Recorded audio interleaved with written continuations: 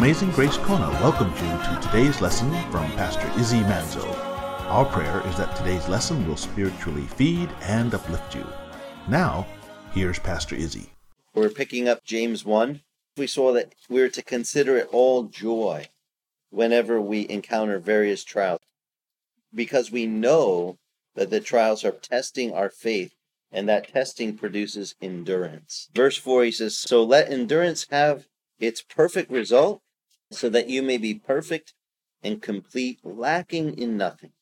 Now, if any of you lacks wisdom, let him ask of God, who gives to all generously without reproach, and it will be given to him." So if any of us lack wisdom, not that we ever lack wisdom, right? We always know what to do. But wisdom is just knowing what to do, the application of knowledge. We might know something, but we don't know what to do.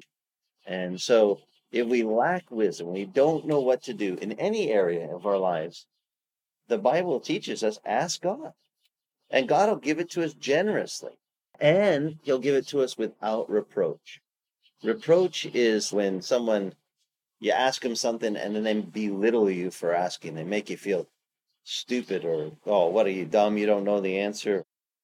If you ask God for any wisdom what to do, or you have a question for God, God doesn't go, get away from me, you're bothering me. He says, come to me, and I will give you the answer.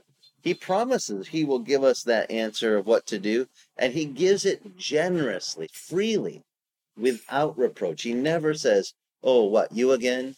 Oh, you're so stupid. You keep coming back, asking me, oh, every day you got another question. He never does that. You could come back to the Lord every day after day, multiple times a day, and the Lord will never tire of you coming to him and asking him for wisdom. In fact, he tells you to do it.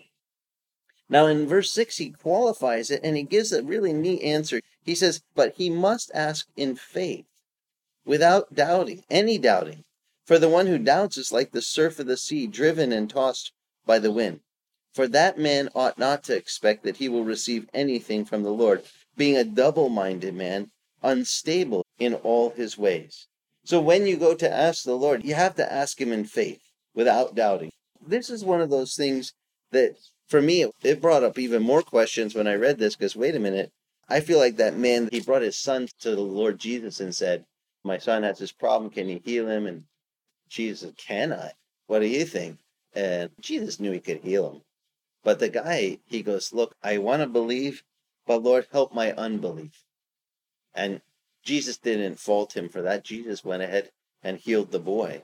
And so we see the Lord showing us the character of God. He's there to help us in these circumstances. But sometimes I feel like that man. I don't know, Lord. I want to believe, but I don't know. Help my unbelief. And when I read the book of Hebrews, in chapter 11 of Hebrews, there's this beautiful chapter. In Bible school, they call it the Hall of Faith. The record of all these things that men accomplished by faith in the Old Testament, these highlights, not an exhaustive list by any means. And every time we study these kinds of acts of faith that men have done before us, it's really good for our faith. It gives those testimonies of faith that help our faith get strengthened. And so ask anything, but don't doubt. Ask in faith. Hebrews 11:1 says, faith is an assurance of things hoped for, and a conviction of things not seen. By this faith, men of old gained approval. And by faith, we understand the worlds were prepared by the word of God, so that what is seen was made out of things which are not seen. And also we understand Abel offered to God a better sacrifice than Cain, through which he obtained a testimony that he was righteous. And God testified about his gifts through faith. Though he is dead, yet he still speaks. The very example that Cain and Abel giving the sacrifice that pleased God, and Cain didn't want to give the sacrifice that pleased God. Habel in Hebrew, Ha is breath and Bel is house, the house of breath, or house of a meadow, we call it, or where the breath on the hill blows and you see the strands of grass being moved gently by that breath of wind. In Hebrew, the word Habel or Abel came to mean a meadow. But I always can remember what Abel was into, because in the meadow is where you would take the sheep to graze on the grass. The good shepherd leads the sheep to the good pasture. And so Abel gave a lamb as his offering to the Lord. Now Cain, he was a tiller of the ground, a farmer. And so he brought a basket of fruit to the Lord. Here's my fruit that I give to you, God. I grew this for you. God said, that's not what I required. Now, from the very beginning, Abel's sacrifice was accepted, the lamb, but the fruit wasn't. Why? Because his testimony still speaks to this day. God already let him know from the beginning that there would have to be a lamb that would be slain for sin. When you want to give a sacrifice for your wrongdoings, it has to be paid with the blood of a lamb. And that's why it's so important when we see Jesus in the New Testament, behold the Lamb of God that takes away the sins of the world. He fulfills one of the oldest stories in the Bible, a shadow of the forecoming of the Messiah. And so then it goes on and tells us more heroes of the faith in the Hall of Faith, or Hall of Fame, or you want to call it in biblical terms. In verse 5 of Hebrews 11, it says, by faith Enoch was taken up so that he would not see death. And he was not found because God took him up. He pleased God and was no more, there in Genesis chapter 5, verses 21 to 24. He pleased God. He obtained the witness that before his being taken up, that he was indeed pleasing to God. Without faith, verse 6 of Hebrews 11, it is impossible to please God. For he who comes to God must believe that God is, and that he is a rewarder of those who seek him. Now, it goes on and tells us about Noah, how Noah by faith was warned by God, even though they didn't even know the idea that the world could be flooded entirely and the whole world would be put under water seemed absurd because it hadn't rained yet to that point. It says the earth was watered by the mist that rose up from the ground and the mist that came down from the heaven. Pre-flood, there wasn't a description of rain like we have today. It sounded more like a big greenhouse effect around the whole globe. And that's the only thing that actually explains the mammoths, the woolly mammoths with all the green vegetation frozen in their mouth up at the poles. Pre-flood, the whole earth might have just been one big greenhouse until the Lord pulled the chain and let all of that mist in the sky come down and flood the whole earth. In fact, Josh McDowell, one of his master's students, did a study on that. If you ever want to read Evidence That Demands a Verdict by Josh McDowell, he had one of his students calculate how much water would be required to flood to the highest mounts of the earth today. And then take how much water we have in the oceans today and formulate the difference between that, and then take that water and put it into molecules of vapor in the air. And what would happen if you pushed it up to the high part of our atmosphere? And literally, they said it would create this beautiful blanket of mist around the whole earth and create a greenhouse effect that would keep the whole earth at kind of an even temperature all the way around on all the continents. In school, they never even speculated how did they ever get the woolly mammoth with the vegetation in its mouth at the poles. But the scripture actually gives us an indicator what could have come down when it was in the days of Noah, and the Lord caused the whole earth to be drowned by water from the rain. 40 days and 40 nights, it says it rained. To rain that long on the entire earth, that's how long it would take to dump that much water from the sky. And so it's really interesting. But it says Noah, by faith, about things not yet seen. He hadn't actually seen rain come down like this. But in reverence to God, he prepared an ark for the salvation of his household, by which he condemned the world, and he became an heir of righteousness, which is according to faith. Do you guys remember how long it took Noah to build the ark with his sons? 100 years. 100 years. Now, some guys say, well, how could they live that long? But if you study the Bible, all the guys that lived before the flood, they had these really long lifespans. And when I say long, I mean 600, 800 years. There was Methuselah, 969 years, the oldest guy in the Bible recorded. These guys, they live a long time before the flood. But it tells me, what if there was that water blanket around the whole earth? And it would lighten, but it wouldn't let solar radiation. Like you'd never get a sunburn. You just see the light of the sun in the sky. It'd be like being in a greenhouse. You see the light behind the tinted glass. You'd have light to grow the plants, but you wouldn't get burnt. If we didn't have solar radiation's effects on our skin, how much skin cancer would you have? None. I mean, you wouldn't have anybody getting skin cancer. You wouldn't have stuff getting damaged from the sun's solar radiation. So those guys, no trouble that they lived that long. To me, in fact, if you study the Bible, you find out the days of men's length of years ends after the flood. It starts becoming shorter and shorter and shorter, down to 120 years of the longest guys living after the flood. Well, this is by faith. It took faith on Noah's part because he revered God. God said, prepare an ark to save your family, to save the animals of this earth. And he went, okay. Now, it's hard for us sometimes to put faith in things we can't see or that we're not sure about. James is saying, without this faith, when you ask God for something, he says you got to ask in faith, not doubting. Or else if you doubt, you're not going to get to where you need to go. Well, James brings this home to me in a way that's really powerful because he's saying, look, you can ask God about anything. You lack wisdom, ask him. And when you ask him in faith, but ask him without doubting. Let me turn back to Hebrews 11. If you ask him, verse 6 says, without this faith, it's impossible to please God. For he who comes to God, verse 6 says, must believe that God is. You got to believe God is who he is. And you got to believe that God is a rewarder of those who seek him. If you seek the Lord, do you believe that he's going to reward you?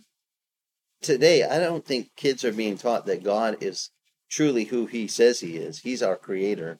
And if you seek him, he'll reward you for seeking. There's great reward.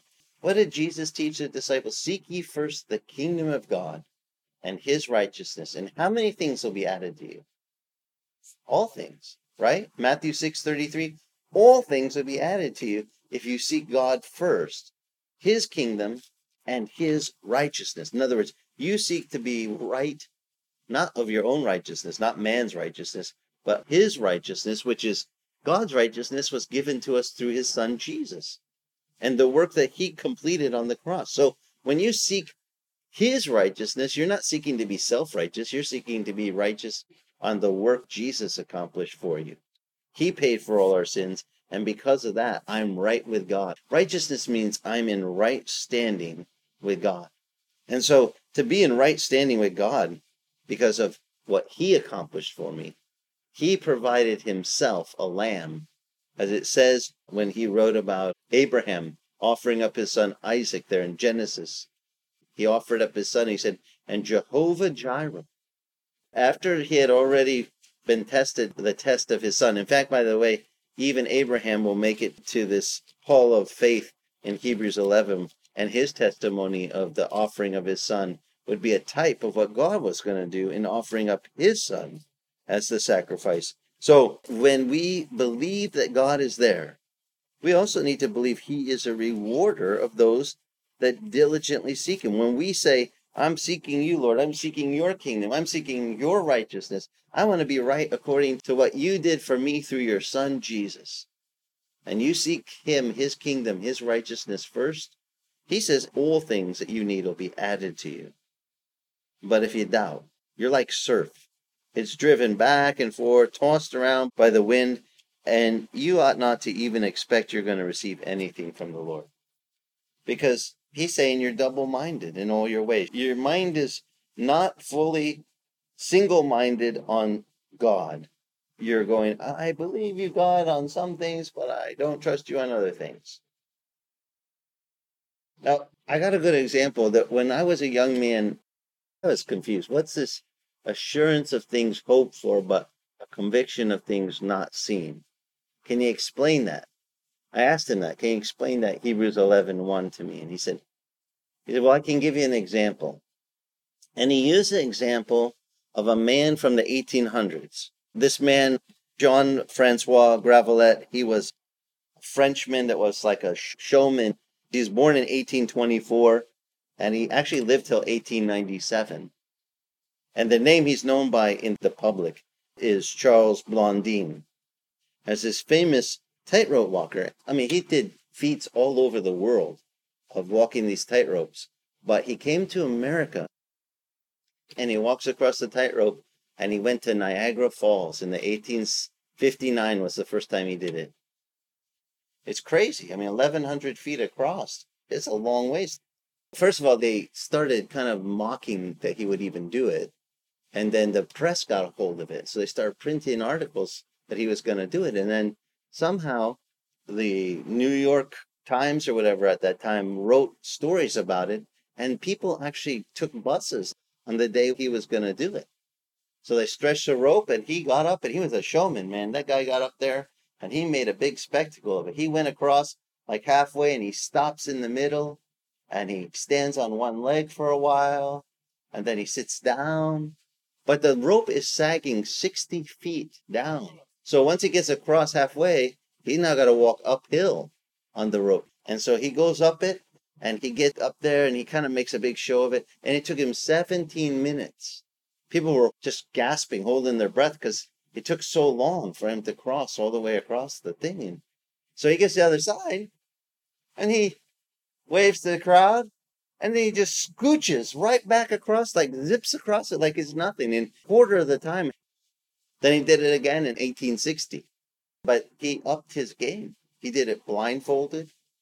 He did it on stilts. He did it with a man hanging on his back with his arms around the shoulders over the top of his neck and walked across with the stick and had a guy and brought him across. And there was a YouTube that talks about what he did. He took a wheelbarrow and he took, you know how it has the tire, the rubber tire? He took the rubber tire off the wheelbarrow. So it had that little U shape, the circle of the metal, the rim, how the tire fits in it, that hollow little circle. He put the wheel on the rope in front of him. And they had a huge crowd. Who thinks I can take this wheelbarrow across to the other side? People cheering. And he wheels it across and then he says, those guys over there need some. He comes back. Those guys over there need some concrete. They're working on a project over there. Who thinks I can bring some bags of concrete in this wheelbarrow across? Yeah, you go, go Blondine, go. And he takes the wheelbarrow, puts all the stuff that guys need on the other side, wheels them across, brings it to the guys, comes back, does it again, goes back. And then the next time he says, now, how many of you think I could do this with a man sitting in the wheelbarrow? And all the crowd is going, oh, yeah, you can do it. I mean, you just did it with bags of concrete and shovel and all that stuff. And, of course, you can do it. You can do it. He says, okay, who wants to go for a ride? And nobody was talking.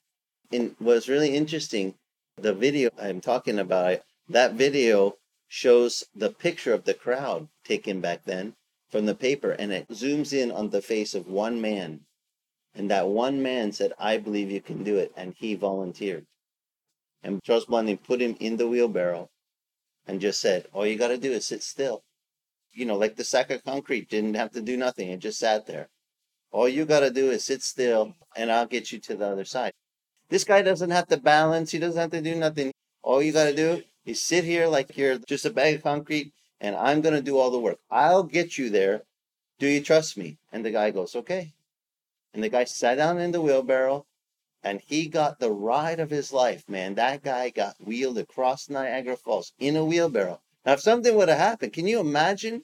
He fully put his faith in that guy's ability.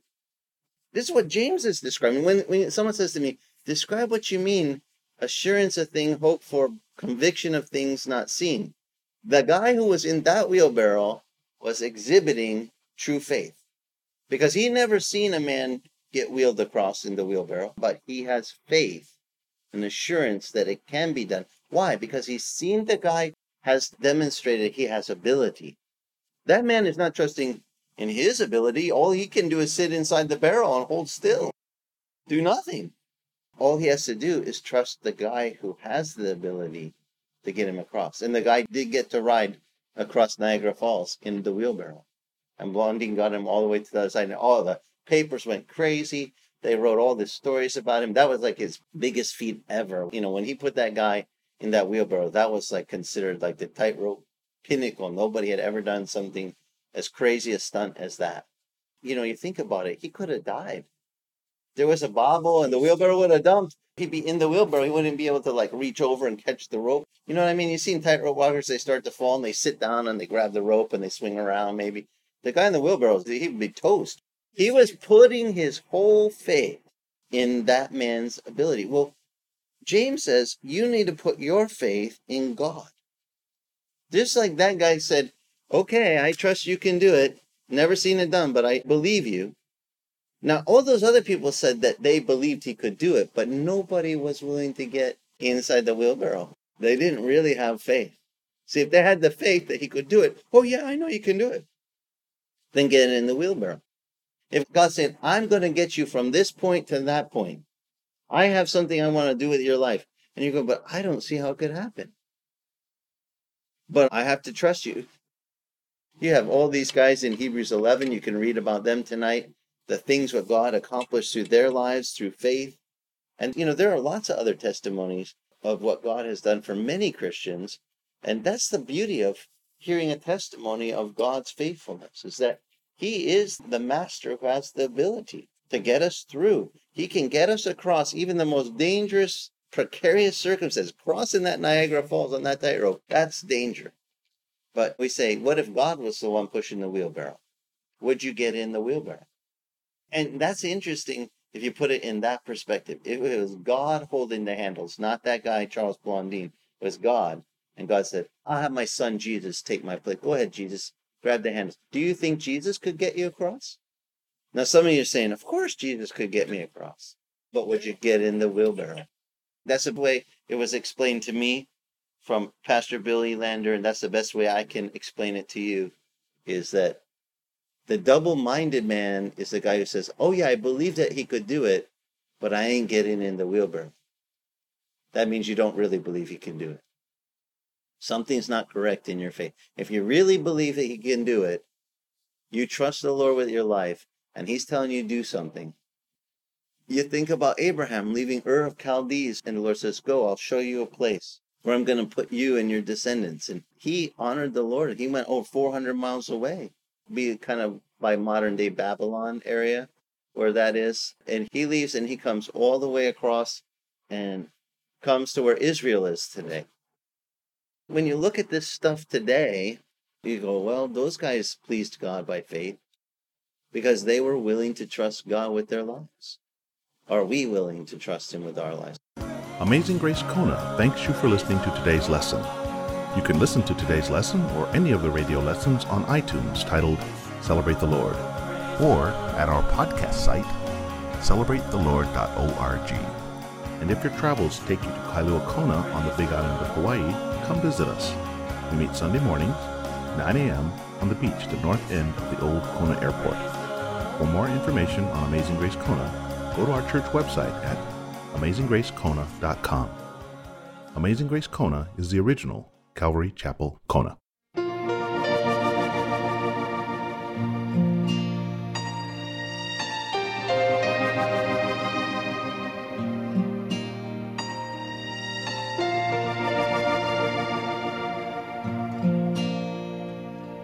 Standing on the promises of Christ my King, through eternal ages let his praises ring.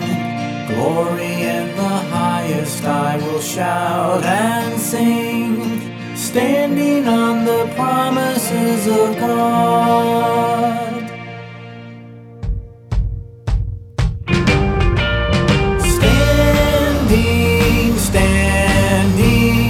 Standing on the promises of God, my Savior, standing.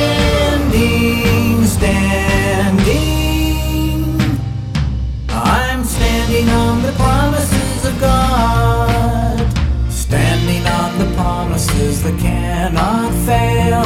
When the howling storms of doubt and fear assail, by the living word of God I shall prevail, standing on the promises of God.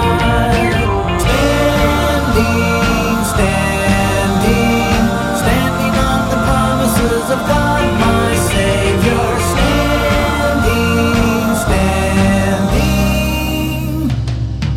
I'm standing on the promises of God, standing on the promises promises of Christ the Lord, bound to him eternally by love's strong cord, overcoming daily with the Spirit's sword, standing on the promises of God. Standing on Jesus, standing on Jesus, standing on the promises of God, my Savior. Standing on Jesus, I'm standing on the promises of God.